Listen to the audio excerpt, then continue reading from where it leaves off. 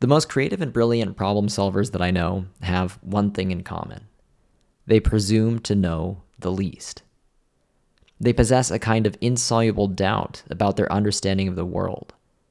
Not the sort of doubt that is debilitating, but rather the kind that offers this seemingly inextinguishable drive to seek new knowledge and new ways of understanding.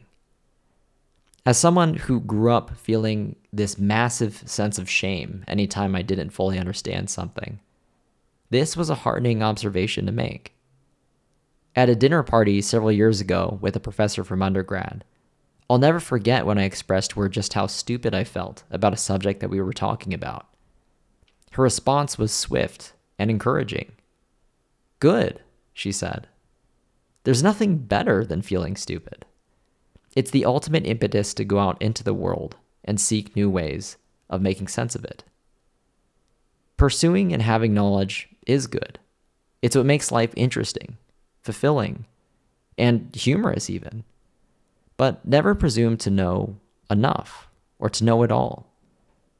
Recognize your ignorance. Leave plenty of room for doubt. Save space and energy for all that you've undoubtedly yet to discover about what it means to live, work, and thrive.